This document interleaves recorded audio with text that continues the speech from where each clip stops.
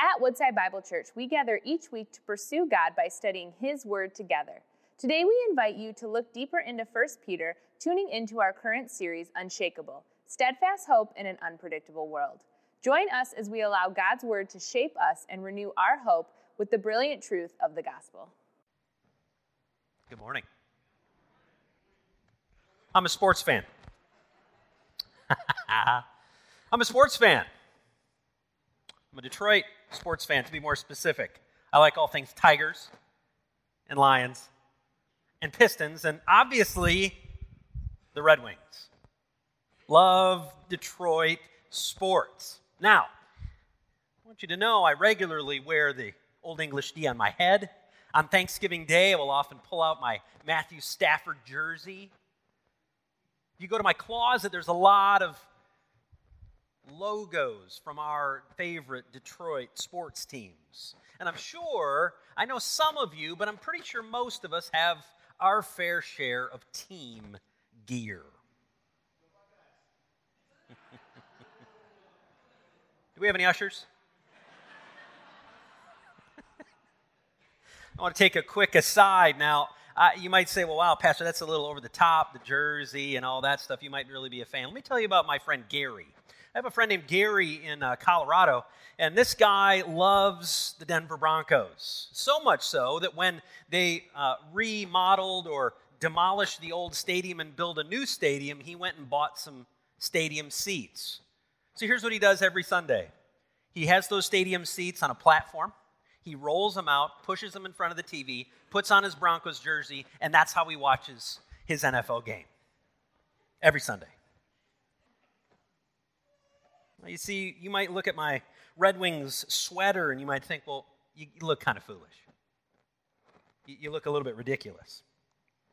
But I want you to know that if you are a sports fan, wearing your team's gear makes you just that much more legit. Serious. But here's what's also true. I can wear this Red Wings jersey. It does not make me a part of the team. I can put on this Red Wings jersey and my office is not Little Caesars Arena. I can put on this jersey and Steve Yzerman is not my boss. That's reality. Because there is a major difference from wearing a jersey that I bought at Rally House to actually taking the ice with the winged wheel on my chest. There's a big difference. Now here's the reality. The same can be said for you and for me on our journey of faith. Many of us will gladly wear the jersey. We will gladly put on the gear. But we never really get into the action. We never really take that step and get into the experience and get into the action. And so today, what we're going to be doing is we're going to be looking at a portion of God's Word that calls us, that invites us into the action. We're going to look at that in just a moment. But before we do, let's pray together. Gracious God, you are our Heavenly Father, and you've invited us here today. We thank you for the opportunity we have to sing your truth. Whether it is an old classic hymn or some new songs, they stir in our hearts, God. And God, we thank you for the privilege that we have to sing your praise today. To enter into your house, to be with other believers on the journey of faith. And God, we are humbled that we not only get to sing, we get to experience community, but we get to commune with you. That's what we're here for today. So God, would you help us? Would you help us now enter into the truth that is found in your word? May we put away the distractions of our week. May we put away the distractions of our world and be able to focus solely on you and on your word. God, we acknowledge that your word is true, it's truth, and has everything we need to walk out our faith today. So help us do that. Give us eyes to see the truth of your word, ears to hear the truth, and then the courage that it will take to walk out this truth in the week ahead. And we ask this in Jesus' name. Amen. Well, our series is titled Unshakable. And that's really the posture that the Apostle Peter wants for you and me as believers on the journey of faith in an intense culture. That's what he was writing to the people in that first century experience. He was writing to a group of Gentile believers. They were in exile, and they were in the midst of a culture that was going crazy. Difficult times, to be sure. And that's why when we turn to God's Word, it has great relevance for you and for me today. So let's grab our Bibles. And let's turn together to 1 Peter. We're going to be looking at chapter 2. We're going to pick it up at verse 4. 1 Peter chapter 2, starting at verse 4. Here's what Peter writes. He says, "As you come to him, a living stone, rejected by men, but in the sight of God, chosen and precious. You yourselves, like living stones, are being built up as a spiritual house, to be a holy priesthood, to offer spiritual sacrifices acceptable to God through Jesus Christ. For it stands in Scripture, 'Behold, I am laying in Zion a stone, a cornerstone, chosen and precious, and whoever believes in him will not be put to shame.' So the honor is for you who believe. But for those who do not believe, the stone that the builders rejected has become the cornerstone, and a stone of stumbling and a rock of offense. They stumble because they disobey the words as they were destined to do." The Apostle Peter has just changed the narrative a bit. Now, when I say he's changed the narrative a bit, last Sunday, Pastor Ben helped us see the significance of experiencing the love of God, the goodness of God for his people. Now, as we continue here in Peter's epistle, what we're going to find is an emphasis on the foundation of our faith and how you and I are called to get into action. How you and I are called to serve and to minister together. Now, here's what I want to challenge you. Remember, it is not just putting on a jersey. You and I are invited to get into the action. So, as we get ready, we're going to dive a little deeper in today's biblical text. I want to encourage you with this. What we just read was a very small segment of text. Oftentimes, I will stand up here and we will read through a chapter. Oftentimes, we can read through a dozen verses. Today is just 4 verses. But I don't want you to be fooled into thinking that it's not significant, because it is. The little text that I just read is packed with foundational truth for everyone who professes to be a believer in Jesus Christ. All of us. So let's dig in.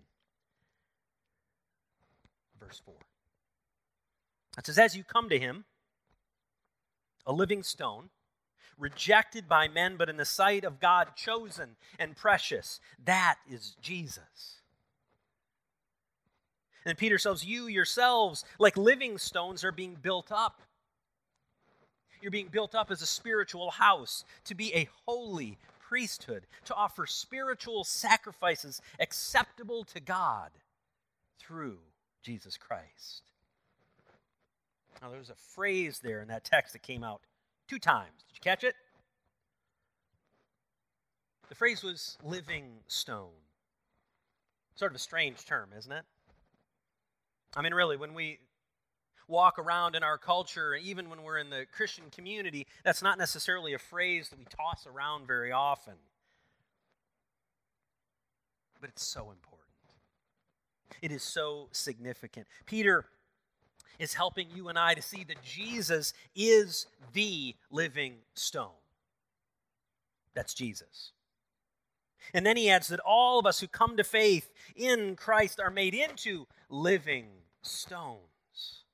So here's what I want you to do. I want you to turn to the person you came with and look at them and say, you are a living stone.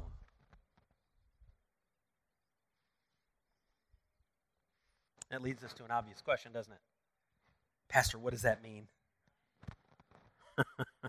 It means simply this, that believers are part of something much bigger than you and I realize at first glance. God is building a spiritual temple. He is building a spiritual house, and all who have faith in Jesus are a part of it. All of us. And this provides the first of two truths for you and I today as believers. Every Christ follower should know that your place is in the house of God. Believers, you and I can know that we have a place in the house of God. In a world that craves to be a part of a movement, anytime you turn on the TV, you're seeing movements of people. This is what our world craves, to be part of something bigger than ourselves. And I want you to know that it does not get any bigger. It does not get any more significant than what Jesus is building. It's a community that he calls his church. And friends, God's church is the largest, the most influential, the most culture-shaping, the most people-loving, the most life-changing movement in the history of the world. That's God's church. And I want you to know that it's not my opinion. That's a fact. When you read the book of Acts, you will see that's where it is mobilized and sent out. And believers, you are part of that movement today. What began in the book of Acts and was sent out, you and I are part of that today. And so are others who are gathering around our region, around our state, around our nation, and around the world. That is the movement that you and I are a part of. Which leads us to two things. I hope when I say that, you're humbled by that. I hope that that humbles you in your spirit, because of the significance of it, and that God has called you to be a part of it. But I also hope that you and I see the significance of that reality for reaching out into our world today. That's our calling. God's church is built with living stones. And that should be a powerful draw, not only for us, but as we reach out into the next generation. They crave to be part of a movement. This is the movement that we should be inviting them to.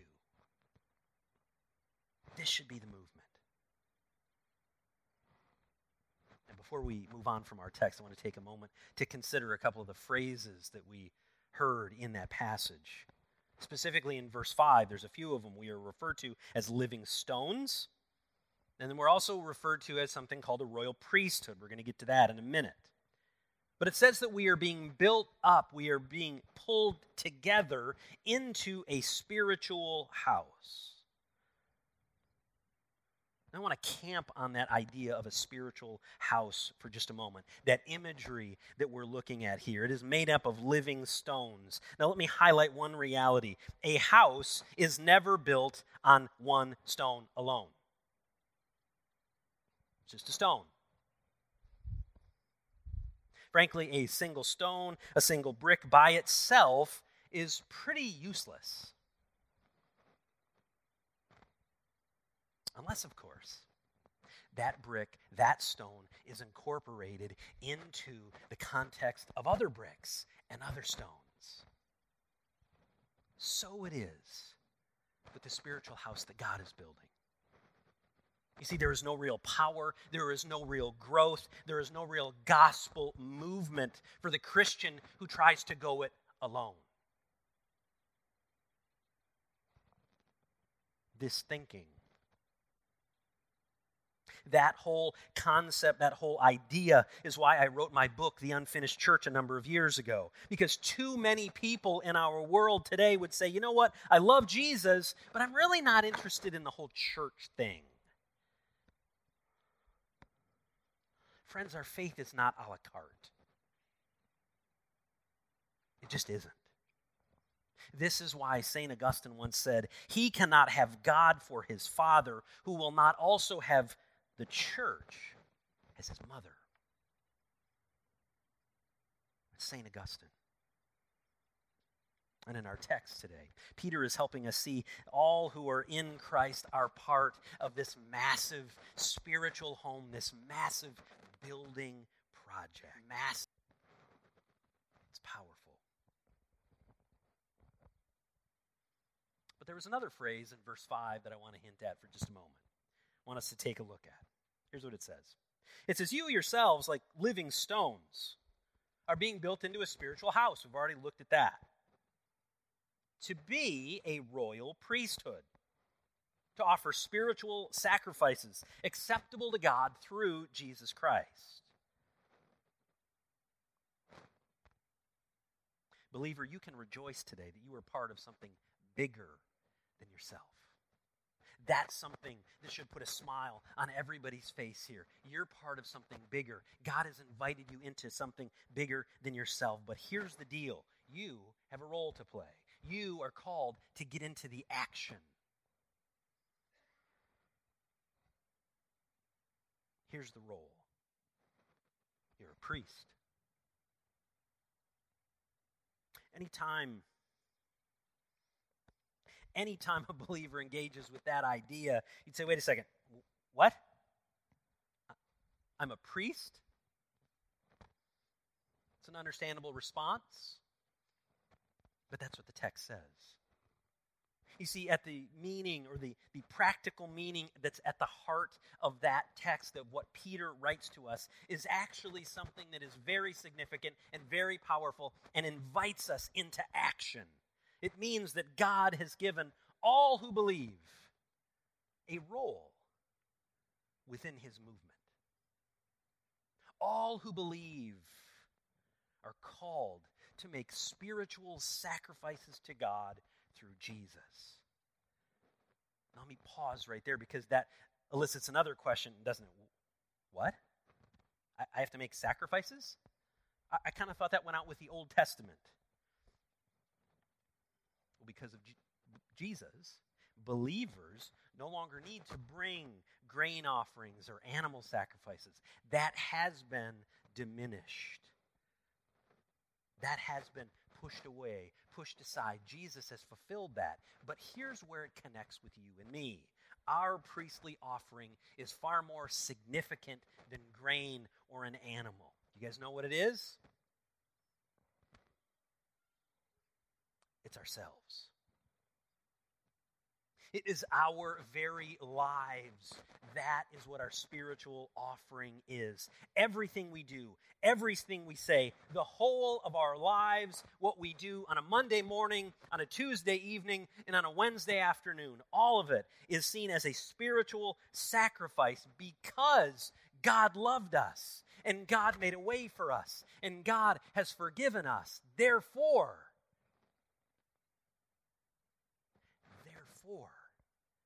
we offer a spiritual sacrifice. That's what the priesthood means. That's what it means for you and I to play a role in the movement.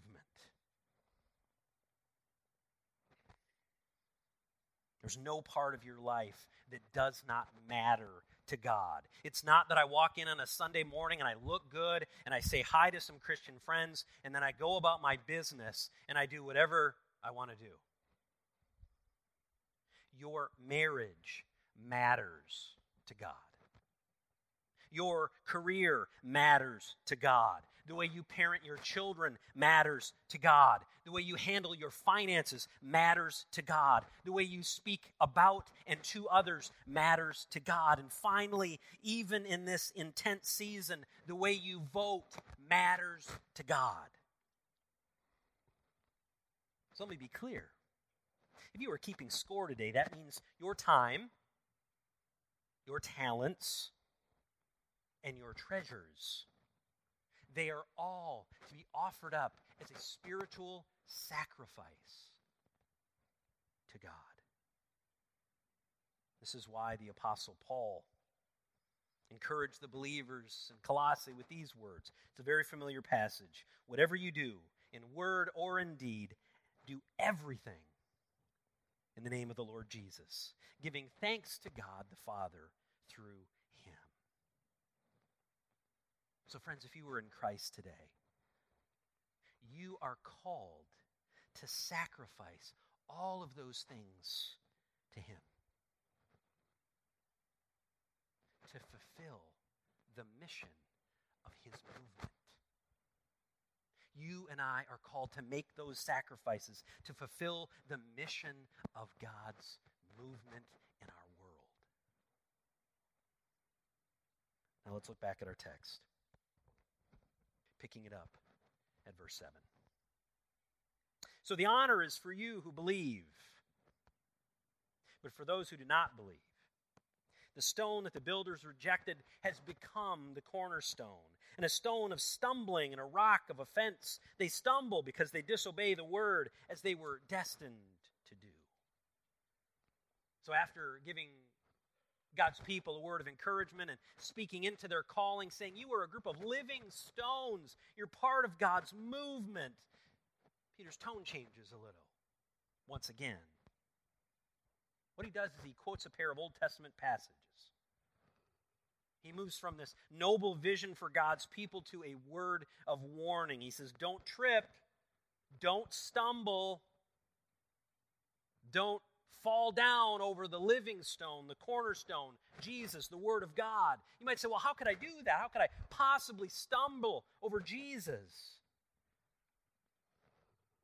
You see what Peter is referencing here. A passage from the Psalms, the Psalter, and a passage from the book of Isaiah. He's reminding believers in exile. Remember, he's writing to this group of people. And he says the same stone as the cornerstone of God's new covenant people is also the stone that causes many people to stumble and to fall. And that gives us our second truth today. That you and I are challenged not to stumble over the Word of God, not to stumble over Jesus, the cornerstone, the foundation of our faith.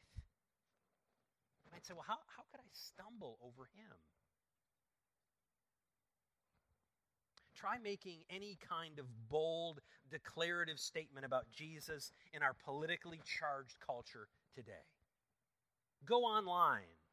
Do something maybe as bold as quoting John 14:6, where Jesus says, I am the way, I am the truth, and I am the life. No one comes to the Father except through me. Put that on your feed. See how that goes. You see, the reality is that is a truth claim that Jesus himself makes, and it is exclusive because he's the cornerstone. And so whether you're in a classroom, whether you're in a boardroom, whether you're on social media, there will be pushback when you make that kind of statement. You'll feel it. People will say, well, that's way too exclusive. It's overly dramatic. It seems intolerant to me. That's what it means to be offended by the claims of Christ. That's what it means to stumble over the person and the work of Jesus. You see, many people stumble when they're called to repent of their sin. Many people struggle to believe the man who died on a cross to pay the penalty of their sin. And still others struggle to surrender when the gospel is clearly laid out, clearly proclaimed.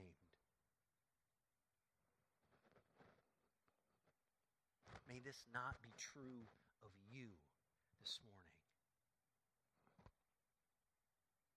It's my prayer for each and every person here today that you will sense and know the deep, deep love of Jesus.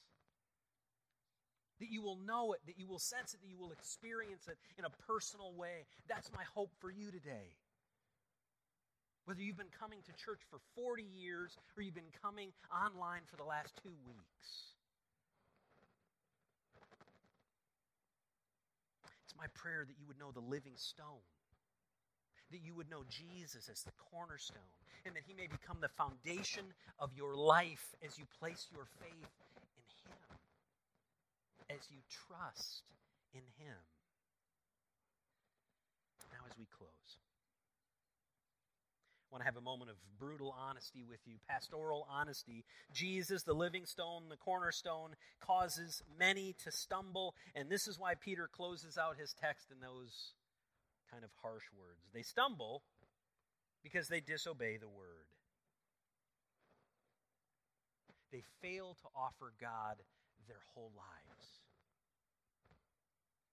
They fail to offer the spiritual sacrifices that God desires from all of us. Church, may this not be true of us.